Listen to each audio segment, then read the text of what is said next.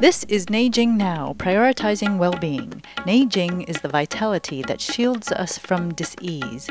Neijing Now, demystifying medicine, cultivating resilience, empowering host resistance, promoting primary prevention. I'm Dr. Jayshree Chander, and I welcome you to another short clip exploring Neijing Now.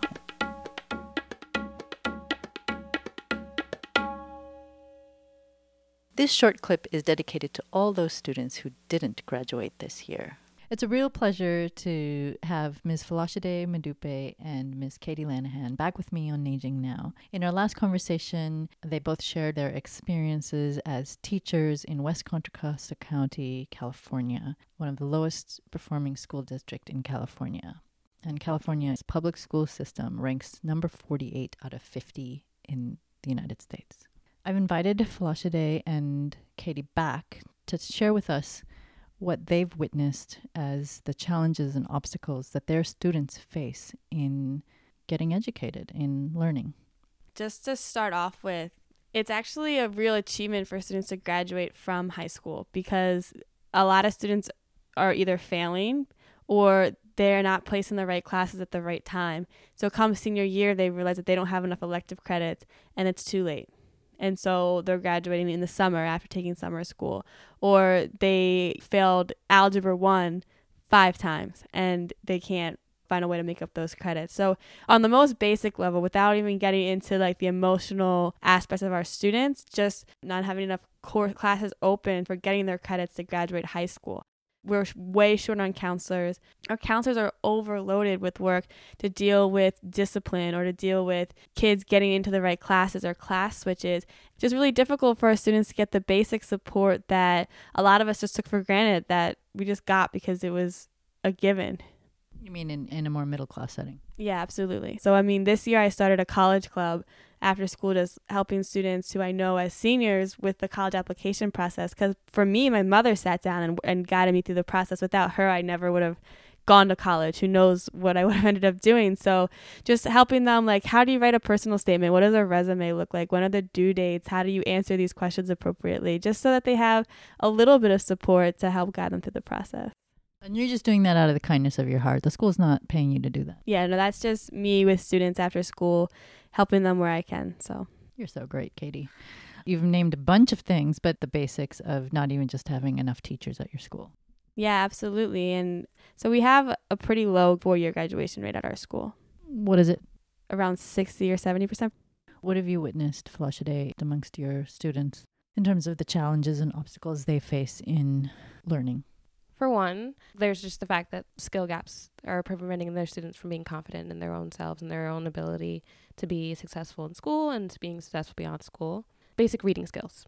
Or students who just have really huge math gaps, and it's way more common to have math gaps. Even my highest performing students will argue over why 3 divided by 6 cannot be 2. You were hesitating there for a minute too. No, I know, because I'm like, oh no, I'm going to get this example really, really wrong. But yes, there's this profound... Did you say 3 divided by 6 cannot be 2? Yeah. 1/2. Yeah, let me clarify that. So in chemistry, we have to do a lot of proportions, a lot of different sort of math, basic algebra type of stuff. And so where you might have 3 divided by 6. 3 divided by 6 is 1/2. It is not 2. But I will have to argue with my highest performing students, most confident students, about why 3 divided by 6 is 1/2, and it is impossible for it to be 2. Just because they just really don't understand fundamentally what a fraction is, even though they've been like high performing A's maybe all throughout their school career, but there's just these really strange gaps. Strange to me. That almost sounds like they're getting A's when they shouldn't be getting A's. That's very possible. You know, that's just like the dumbing down of grading. Or the standards for getting a grade have just been progressively getting lower and lower and easier to get a good grade. So for many of my students, they were just reported getting good grades just because they were behaviorally amenable for their teachers. Like if you were quiet and more or less turned in all your work, whether it was wrong or right, you could get a good grade depending on the class.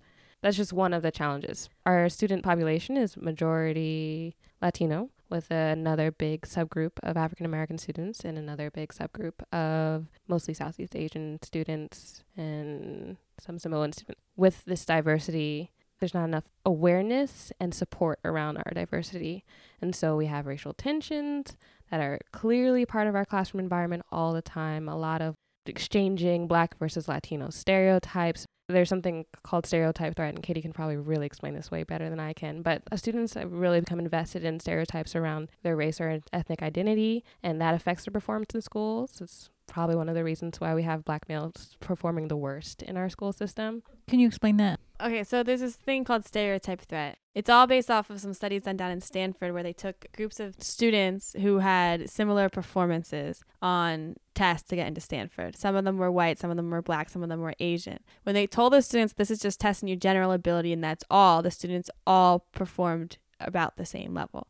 When they took a similar group of students and told them historically white and Asian people do much better on this test, African Americans perform worse. Same test, similar group of students, all of a sudden African Americans scored much lower than whites and Asians scored much higher.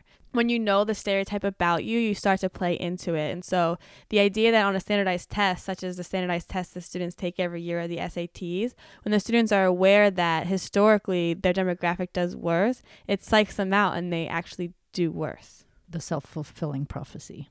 Those dynamics show up every day in class. Like, you'd have Black students say, well, I'm not supposed to know this because I'm Black. Or I'd ask for a question in class and everyone would like turn to the Asian kid and like be like, hey, well, he'll probably know the answer. Or cause I'm Mexican is an excuse for why, you know, you didn't do your homework or whatever. Or cause I'm Black is an excuse why you didn't do your homework or why you didn't do well on the test.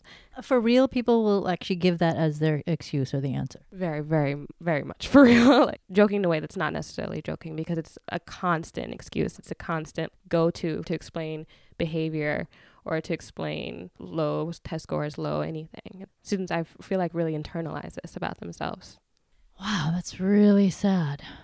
I mean, kind of to switch gears a little bit, I would say that our school, a lot of people have behavioral issues. You know, students being disrespectful, students being off the wall, yelling, throwing things, running out of classroom, disengaging. Like, there's a whole spectrum. And some classrooms are well managed and some aren't.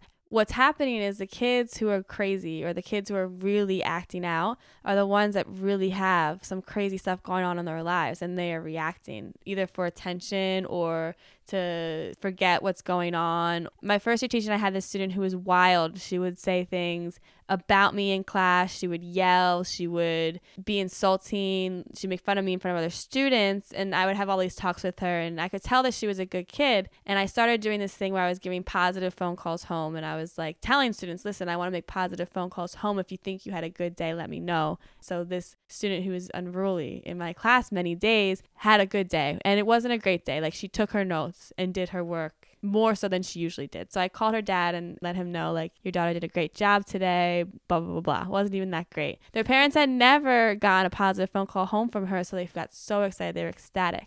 From that day on, she was one of my best students in class. She pulled her grades from consistent D's to high B's and A's. And it was amazing. She became my biggest advocate only because of this one small thing that I did. She's a student who I became very close with, both her and her sister. And the next year, she's coming into my room bawling, crying, like just hysterical. And, you know, I started to learn about her home situation, having conversations like, what was going on in my classroom, the way you're acting out? Like, is this the way that you're coping? And she would absolutely. And so school became a place she was able to distract herself with the help of her classmates and sometimes at my expense. And so, you know, once I showed her that I cared, you know, Flashlight then had her as a student the following year, and we were both people that she trusted. I started looking at all students differently. Every student acting out is a cry for help. And too many times, I'm guilty of this myself, the kids kicked out of class or dealt with the least amount of compassion when they are the ones who need the most. But it's just when you have 40 kids in a class and they're distracting everyone else from learning that one student,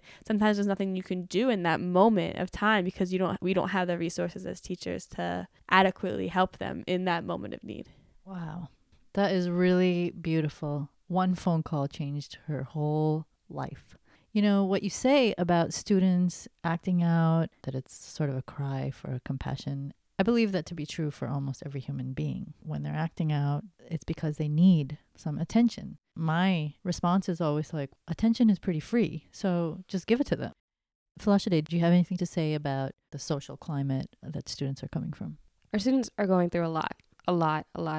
especially my second year when I was like kind of honed my skills of forming relationships with students and I got to hear a little bit more about their backgrounds. It was amazing to think about how many students were dealing with pregnancies, for instance, and having to deal with, whether they're going to test that with their parents or not, and how that was going to affect their schooling and what decisions they were going to make around that. How many students were dealing with either direct violence to themselves or their families. So many students would walk in and talk about, well, my cousin was shot this weekend, or I went to this funeral, I went to that funeral. This is like the majority of my students having these experiences.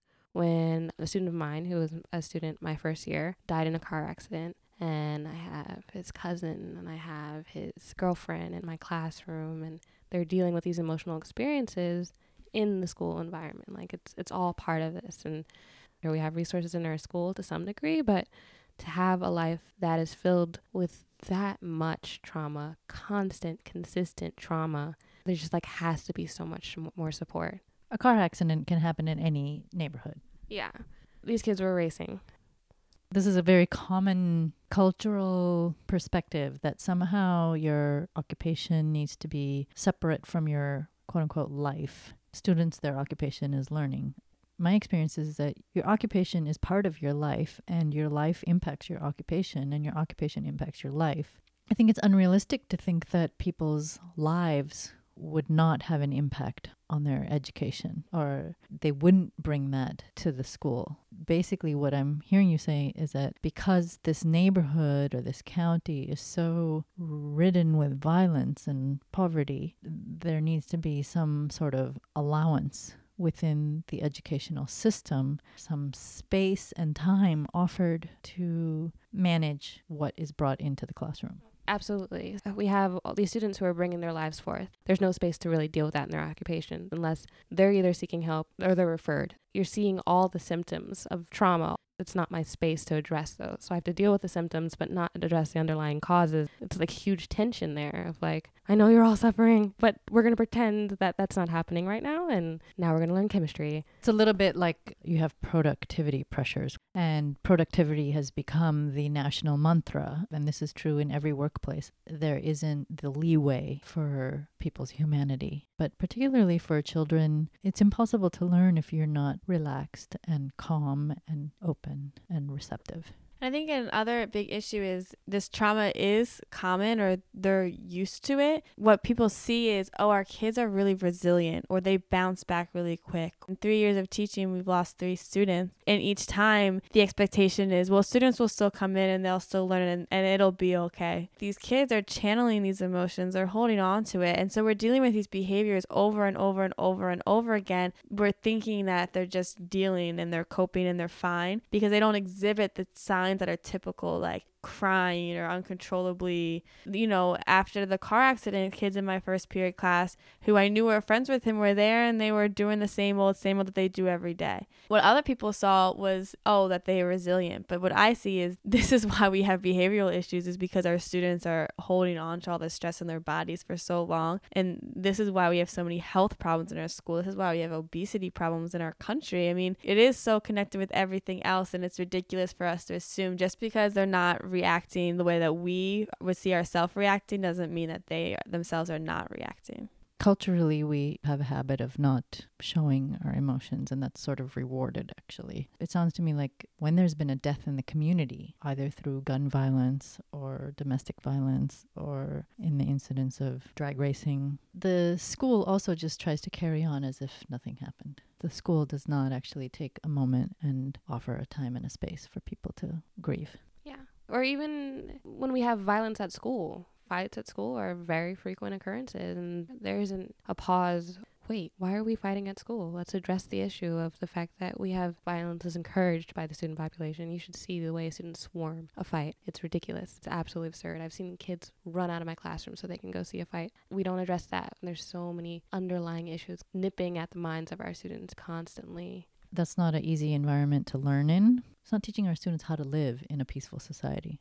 Again, a lot of that responsibility falls back on the teachers, but when we're so short-staffed and overworked as it is, it's hard for us to, we're also desensitized. I remember an instance where there was a lockdown due to a shooting right next to our school, and I thought nothing of it I held the students in class. When it was over, I cleaned up, took my stuff home, left school. I didn't even feel like an increase in my stress level or heart rate or anything. And yet this murder had happened literally feet from where my car was parked. And it wasn't until we had left that space and I'm sitting in a movie theater watching a pretty intense movie that I started having like a visceral reaction. Me in my first year teaching, having not experienced a lot of that and just imagining the cumulative effects on students. The kids like to look hard in front of their classmates because that's what they've been taught to look like, and they don't have better role models to tell them otherwise. There's cumulative stress on the teachers too. Yeah, absolutely. Well, you guys have any solutions? This is the hardest thing for me as a teacher, is that it's a community effort. It's not just a school. And so I think the school could do a better job of integrating itself into the community. But for me, I keep on questioning myself, where could I have the most impact? Is it like working for nutrition of our students? Is it working towards mental health of our students? Is it actually educating the actual student? Is it working with the community? Is it changing district policies? Like, there's just so many avenues that affect the lives of these students, and they all have to come together at once if we want our students to be getting a quality education or being in an environment where they could even access the education that's at their fingertips. Do you think there might be a certain attitude in society at large that we don't really care if these students do okay? We don't actually want them to do okay because really we just want to keep them where they are. Absolutely. I mean, Richmond's only 10 miles from Berkeley. It's very easy for people in Berkeley to say, well, that's in Richmond and Richmond is dangerous. And I reflected on this a lot with the recent shootings. All of a sudden we're like outraged and hurt and afraid when these things are happening in public places that we feel safe. And yet well over 10 people have been shot and killed in Richmond this year. And we're not outraged by that. And it's close, but yet it's in a place that we expect that. And so we're not advocating for gun policies based on those shootings. There's so many bleeding hearts in Berkeley. I can't believe people aren't outraged or doing things. And again, it's in a place where that's expected. And as long as it's there, it doesn't bleed into here, then we're fine. I guess I don't want to say something like it's on purpose, but there's a reason why the students that are in my school and in a school with such limited resources look a certain way. There's a reason why their incomes are a certain way, and there's a reason why their graduation success is so low. They're fulfilling a certain level of society, and they're not growing from that level. They're essentially just fulfilling the lower level of entry-level jobs in our world and society. I have students who don't have dreams. There's a student who is just like, oh, I don't know what to do. I guess I'll just be a janitor, like my mom is. Or I have students who are just really, really practical, and it upsets me. Because I'm like, you don't have to be practical in high school. You can actually think big, and you can actually think about being an astronaut. It's still cool to be an astronaut when you're in 10th grade. Why are you thinking about being a phlebotomist? Well, I mean, not to knock janitors or phlebotomists. They serve. They're important people to keep our spaces clean and to help us do our blood tests. And yeah. Not to knock those careers at all, but I think I would be hard pressed to find someone who's just like, this was my dream. This is something that I sought out. Or that someone in that position that was like, this is what I want my child to do. And not because those are lowly positions, but because, I don't know, our dreams are always something that's like kind of out of reach.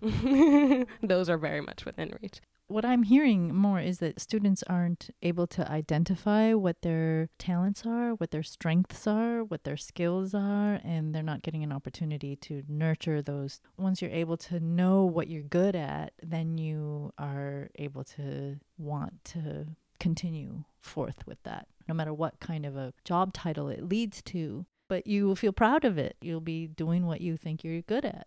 Rather than it just being some de facto career. So like having a desire to manifest your own magnificence. Exactly. And I think ultimately what it comes down to is our students, there's just a lack of nurture, period.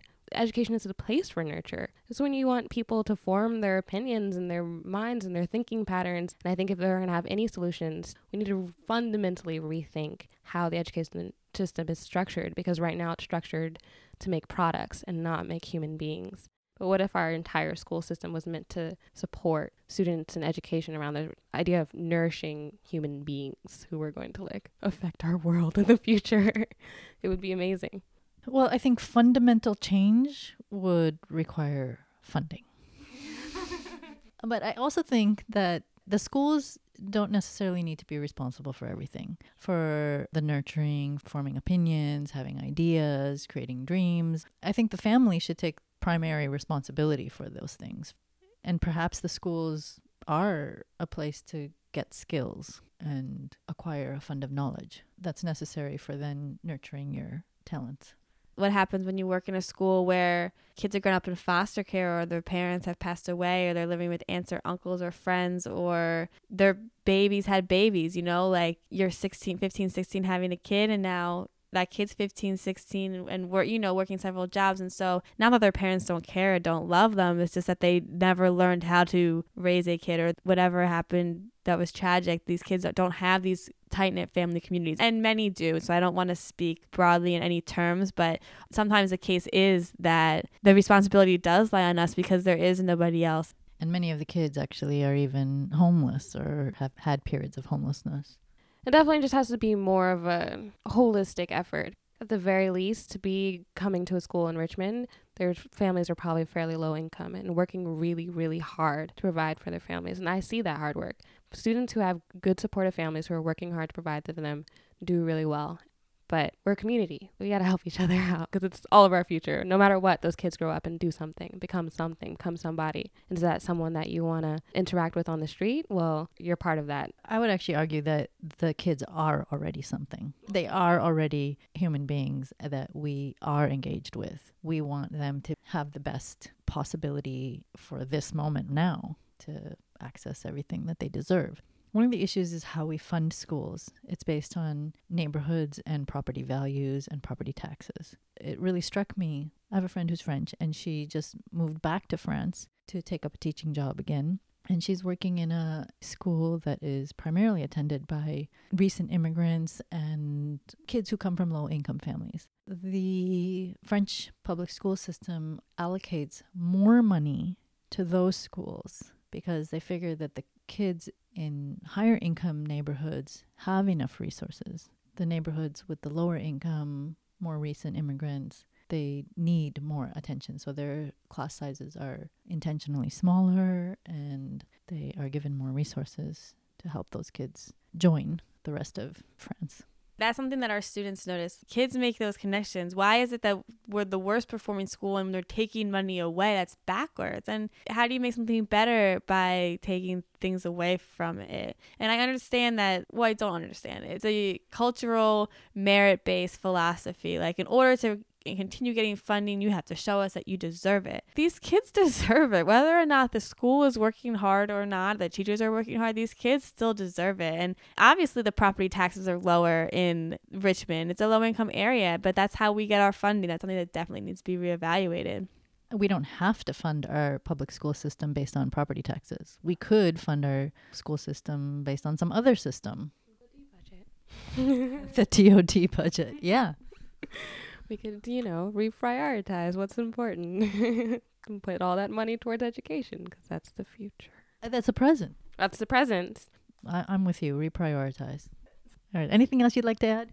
I would say if anyone's listening and they want to do something, my mom heard about my college thing and was like, I wish I was there. I know so much. It's like, you live close to Philadelphia. Go find a teacher who wants some help with an after-school program and do it. I mean, the smallest little thing can have a huge impact. You might not ever know, and you don't need to. If you have a skill and you have time to share it, then do.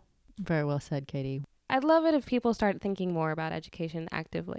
People need to bring a focus to whether or not you have students in the public education system. Start advocating. Take responsibility for the people around you. We're all responsible for each other in some sort of way. And very well said. Thank you so much. Thank you, Katie. Thank you, Falashade. It's been really very moving to talk to both of you. And thank you for your hard work. Thank you. Thanks. That was Miss Katie Lanahan, now based in Portland, Oregon, and Miss Falashade Madupe from Berkeley, California. I'm Dr. Jayshree Chandar, creator of Naging Now, a podcast about prioritizing well-being, on the web at neijingnow.org. Naging Now is independent and entirely listener-supported. If you enjoyed the clip, please share it with your friends, like us on Facebook, follow us on Twitter, and donate generously. Your support is essential to keeping Naging Now alive.